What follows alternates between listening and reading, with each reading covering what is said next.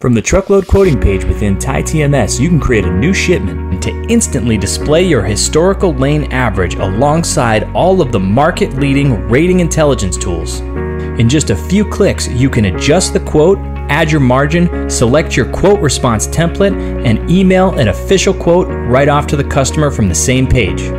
Request a demo today at tie-software.com to find out how TMS can optimize your quoting process.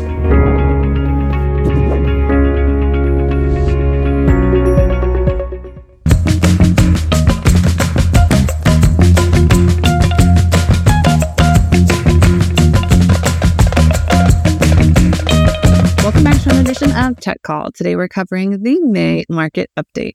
Don't forget to subscribe to Tech Call the newsletter on freightwaves.com if you haven't already. Before we dive into our guest interview, there is some news in the world that you should check out. Give the people what they want, and what they want is more truck parking. Legislation to invest $755 million over the next 3 years to expand truck parking in the U.S. advanced in the House the other day. The advancement came after assurances were made that the money would come from funds already authorized by Congress, not from any additional funds from taxpayers. To foot the $755 million bill, Scott Perry, the Republican representative for Pennsylvania, offered an amendment that would rescind the amount from the Neighborhood Access and Equity Grant Program, an Inflation Reduction Act provision that allocates $1.9 billion for grants that improve transportation access in disadvantaged communities. The bill was part of a slate of 16 supply chain-related bills marked up by the committee, which advanced several bills aimed at expanding truck sizes and weights, implementing ocean shipping reforms, and reforming the CDL exam process, among others. Some of the bills included the markup, such as a truck parking measure, could advance on their own, but the markup is also intended to produce a supply chain legislative package that can have bipartisan support in the House and the Senate. All that's left to get the truck parking on the road is the Senate to approve the bill. This week's Sonar chart of the show is a quick little market snapshot of Chicago and Joliet, Illinois. The outbound tender volumes for the Chicago and Joliet, Illinois markets have grown 6% and 4% respectively since the start of April. Outbound tender rejection rates initially fell close to 1.5% for Chicago, but are now back above 2.5%. Which is still incredibly loose. With such abundant capacity, it will be difficult to monitor demand trends. Chicago's outbound demand is the highest it has been all year, but there has been little indication in rejection or rates. Today, we are joined by the one and only David Spencer, the Vice President of Market Intelligence at Arrive Logistics. Welcome back, David. How are you? I'm doing good. Good to be back, Mary. Thanks so much. I am really excited. We took some time off. We got to meet one of your other coworkers, talk about sustainability because, I will always talk about sustainability anytime that I can. So it was a good time. But moving into the market update, there is, I think the question that everybody wants to know is like, what's going to happen for the rest of the year? Is it going to bounce back? Are things going to keep falling? Everything that we're just going to get into here in a little bit. So what are how are those contracted carriers that are securing large volume awards? How are they continuing to secure that? And how are they really just doubling down on those contracted lane award volumes?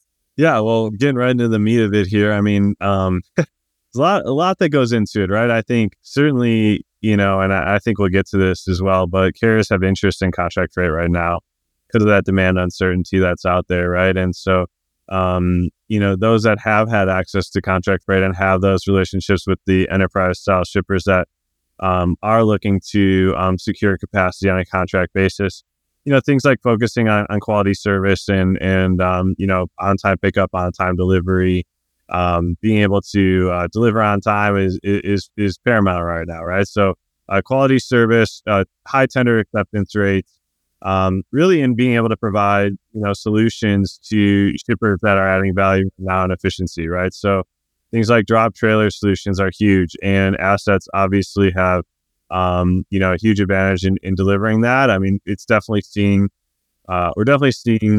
brokers have an increased play in that, right? As we get, greater ability to get trailers dropped and, service shippers, as we're seeing shippers looking at that as a great opportunity to supplement labor shortages in their warehouses, right? Create efficiencies in loading those trailers when they have staff on site, things like that. So customized solutions, good service, growing business that they already have.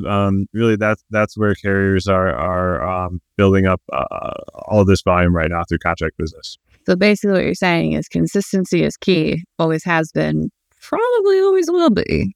It's very key, right? And obviously these large carriers that have had this business, if they're getting more business from shippers, we're seeing a lot of shippers reduce volume estimates this year, but and forecasts for volume this year. But if they're getting increased access to business, these carriers also right now have increased access to drivers and equipment. We've seen a lot of owner operators looking to get out of the market or looking for some protection, and working with a larger carrier to get access to that contract freight is certainly something we've seen. So these carriers have access to that additional capacity right now as well. I like it. One of the things that I've always kind of wondered, and maybe you have the answer, or you just have a good speculative, assessment. Why do you think that more shippers don't take advantage of like a drop trailer program or something like that? Why do you think there's so many that focus on a live load versus maybe having some trailers preloaded, aside from the fact that they have freight that can't obviously sit in a drop trailer? Like you can't put a hunk of chicken on a drop trailer and hope for the best that the reef it's not going to crap out. But some of those retail shippers that maybe just have like clothing or shoes or other things like that, why do you think there are more shippers that don't necessarily take advantage of those drop trailer programs? Yeah, that's a great question. I think it probably depends on the shipper, right? But I know in some instances, right now in particular, we're looking at shippers with their low volume lanes are really anxious to leverage the spot market, right? So an area where they don't necessarily have consistency to their freight, an area where they're not necessarily going to find that capacity from a carrier readily available on demand. When that trailer is ready to be, picked up and hauled, maybe there's some inconsistency to it. Leveraging the spot market is a great reason right now where, on inconsistent lanes, why I think, some shippers might, not look at drop trailer as a good opportunity, but, it's difficult to set up trailer pools, right? It's difficult to do that and to manage that. Some of these solutions can be complex, but we're certainly seeing an increased appetite for it. And, again, I think it just depends on who you are as a shipper and what your circumstances are around labor and yard space and consistency in the freight that you have and really what your network enables. So there's kind of a significant gap between the spot and contracted rates on both, the van and reefer side of things. What are some of those things that are really, driving that gap and really helping keep that gap, pretty spread and not necessarily like shorten it and make it come closer together? I think the clear, obvious answer is the oversupply in the market right now, right? And that in addition to demand uncertainty, if there's capacity available or if that, cargo owner or freight owner has the ability to accept that load and maybe leverage even an internal 3PL team to find coverage, there's profitability to be made there as well. And so I think, carriers that have access to this freight, they're either seeing it as a great opportunity to load their trailers or as an opportunity, to potentially feed their own brokerage. I'm not saying we know for sure that that's happening, but certainly there's a large interest in carriers right now to accept the freight they're being offered, and service that freight well, because, a quick buck here or there by going after another load or a higher paying spot load may not be worth it, when we're on the other side of the 4th of July, when, we may potentially see the market settle down again, right? Really have to balance the risk of not servicing a customer right now, and what that would mean for you in the short term versus, uncertainty around where those loads are going to come from in the back half of the year. Will that be there? Will it not? It's going to happen with the economy. We certainly think that's playing a part of behavioral component on carriers. Kind of that good old adage of don't bite the hand that feeds you. Yeah, it's certainly a time right now where that's holding true. One of the things I think is kind of cool is, maybe not cool for carriers, but cool from the data side of things. There's about a 10-cent gap between spot rates and contract rates, which, doesn't seem like a lot because it's like, oh, 10 cents, it's a dime. I could probably walk down the street and find 20 of them.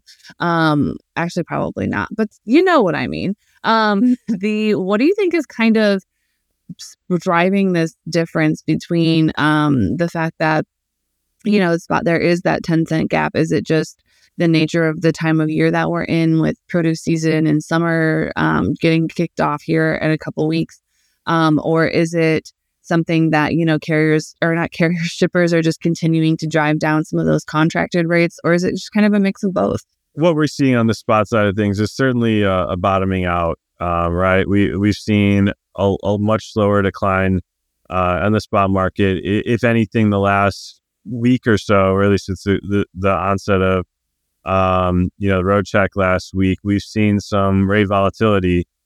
We've seen a little bit more stability on the spot side. I think that was expected from a seasonal standpoint right here in mid-May. And as we look towards really that whole period between now and 4th of July, we expect to see rate volatility prop up spot rates a bit. And so that's going to help put upward pressure on spot rates to close the gap, right? And we've certainly seen continued downward pressure on contract rates, really driven by this gap. And as shippers continue to go out and reprice, continual several cent decline month over month. And we expect that to continue until the gap closes further. I think that kind of makes sense. It's one of those where it's, we do have a lot happening. May usually is the kickoff of summer, and though we haven't quite seen that volume kickoff yet, I do think that there is something to be said for the summer volumes that are coming. But that being said, I would like to think that we are at a low. Like, I honestly don't know where else spot rates can go. Like, there's no more room for them to fall, but that being said, carriers still have to operate and run and try and turn a profit. What are some of those things that how are those carriers coping? Are we seeing a lot more drivers kind of dip out of being an owner operator and switch over to a company driver? Are some of them just hunkering down and just trying to weather out the storm? What do you think we'll kind of see as the summer progresses? Yeah, really the data is really interesting to look at in this section. And first things first, I think it depends on the mode or the type of equipment you're hauling. Flatbed market is seeing exceptionally strong demand right now. And so you're going to see strength among carriers operating that space. We've seen much more greater rate stability there, greater demand in that space. And that's being driven by increased construction spending on pretty much everything outside of single family housing, which is definitely taking a hit, right? But really double-digit % increases in construction spending year over year. So far year to date, greater than 15%, right? And that's meaningful. And so flatbed market is its own animal. But, as we think about, the other space, van, reefer, first thing that I find interesting is we're seeing total employment in trucking continue to rise. And that's really counterintuitive to what we'd expect to see, especially as when we're looking at revocations of trucking authority continue to be near all-time highs, right? We've really peaked all-time highs in this cycle here. So we're seeing a lot of carriers leaving the market. So how are we seeing carriers leaving the market, but employment rising? And our best there is a lot of that has to do with that capacity that wasn't being counted in the employment numbers. A lot of those revocations are owner operators looking to lease on and to work these larger company jobs. So we certainly see capacity moving over. That's what our takeaway is as we kind of look at this data. I feel like almost if I were owner operator, I would probably also follow the line of jump over with a company and just kind of ride it out there. And then when we're on the other end of things, then go out, do my own thing again, and just kind of do that. Just because it's, the money to be made when the spot market is hot is nice, but also the consistency and not having to, wonder where my next load's coming from or if I'm going to be able to make my truck payment this month. Like that, I think is that nice like blanket that you get from being a company driver. In certain instances, I know there's a whole bunch of different ways that drivers can become company drivers and all that stuff. I am impressed that flatbed is still going, because as anyone who's spent any time in the Midwest in the summer, it's officially construction season. So anytime that you're trying to go somewhere on a highway, just go ahead and add 2 hours because the construction season. Yeah. And, a couple of points, right? Like carriers made a lot of money over the last few years, right? And if they were smart about stockpiling that, right, they have the ability to operate at a loss if necessary for a bit here, right? So there's some tolerance for decreased margins, or let's call it break even, right? There's some tolerance for that for carriers that made money over the last few years. And, on top of that, we're certainly seeing those that bought and financed equipment, same thing that you would see in the housing space. A lot of people refinanced or bought a home during the pandemic at the very low interest rates. And, looking at that right now, they can't get what they paid for their equipment, and it's in at a low interest rate. So in some ways that may slow the rate of exits for some of these carriers, especially if they're sitting on a little bit of cash to get them through this down cycle. So really interesting dynamics in the space that we're seeing affect carrier behaviors, stuff we haven't really talked about before. Interest rate movement, fuel's way down from the volatility we've seen, almost unprecedented over the last year. Strange time to be figuring out what to do if you're a carrier, especially a small one.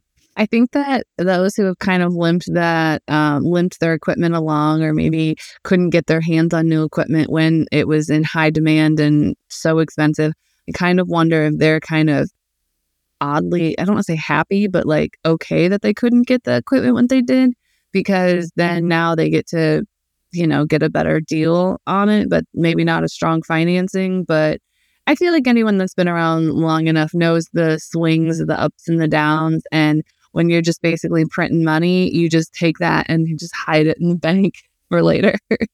Challenging times for sure. So one of the things that kind of like it's all encompassing a little bit, but there is some talk that there's been a rise in retail imports. I'm curious as to how long that's potentially going to last.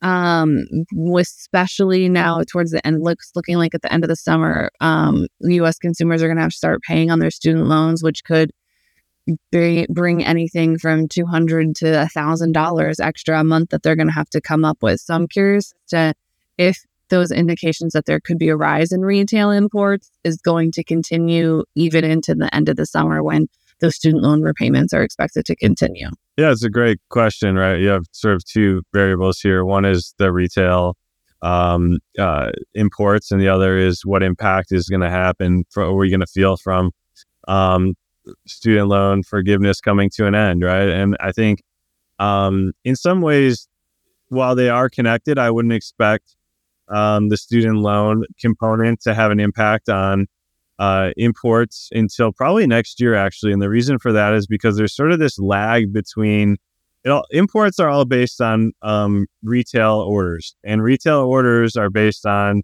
typically what the consumers are spending. And so, orders for next year are going to come in later this year, right? And so after we've seen an impact potentially from, consumer spending as it relates to that regulation change around the student debt. So I don't necessarily think we're going to see any impact to the trends in retail imports this year, although longer term, I certainly think, the obvious effect is declining consumer spending, which leads to, lowering ordering patterns, from a retail side, and potentially seeing a down year for imports next year, should that all play out, but all speculation at this point, right? But as far as what to expect from retail this year, I think, the expectation for growing import forecasts comes from the expectation that inventory destocking has progressed, right? So are we going to see imports come in for back to school and for the fourth quarter retail season? And the answer is, I believe, yes. Growing imports will be coming in as we see those inventories destock, although probably a little bit slower than the last couple of years and more in line with what we saw pre-pandemic. I kind of also feel that retailers are almost moving up the buying season, because I think it was Easter, and I was already at, like, for example, my Target, I was already able to buy Easter stuff like a month and a half before Easter started. So that way when Easter actually came around, there was like one tiny section left, and they had already moved on to summer equipment and like lawn and garden. And I was like, you guys, we're barely crusting the season, and you're already throwing the new stuff out. Like, give me a second. Come on. But we do love the deals. We do love the deals that come as they're trying to clear out the inventory. And this is going to be my plea again to Target. If you want to slash any of your prices, if you just want to like have the whole 50% off store, I will be there for the second that you open. Then just say. Well, hopefully they're listening. I mean, 100%. All of Target is like, oh, Mary said it, we got to do it. But no, I think that retailers are kind of changing the game and encouraging some earlier spending, so much so that I wouldn't be surprised if I go in a week and there's already some back to school stuff out. So I definitely think that the year ahead buying cycle is the biggest challenge for retailers right now, because that's usually when they place those orders about a year ahead of time. So that being said, we've covered the important things in the market, but what we haven't covered is the best question of the show.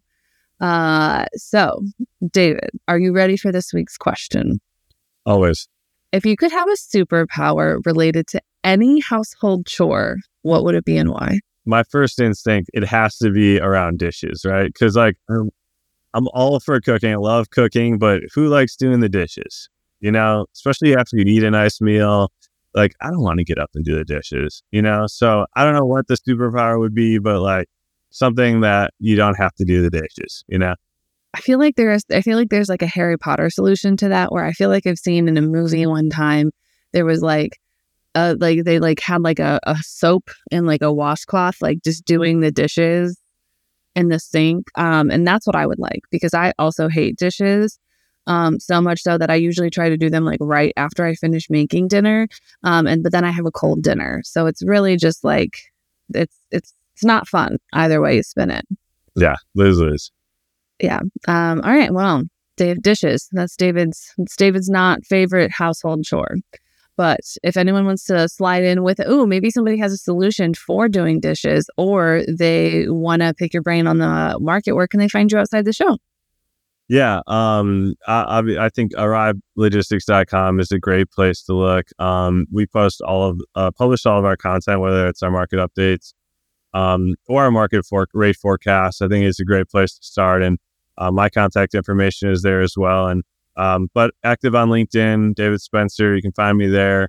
Or you can come to the Check Call podcast on a regular basis and find my insights here. So thanks so much, Mary. Anytime. I look forward to having it. And for anyone that is bored or unsure of if they should go to Cleveland or not, both David and I will be there.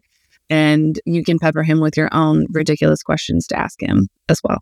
We'll be there in Cleveland. Find Check All the Podcasts anywhere you get your podcasts, like Apple Podcasts and Spotify. Don't forget to check out all the other incredible FreightWaves podcasts, such as Trackster Time and Truck Tech. Don't forget to subscribe to the newsletter on freightwaves.com/checkcall. See you on the internet.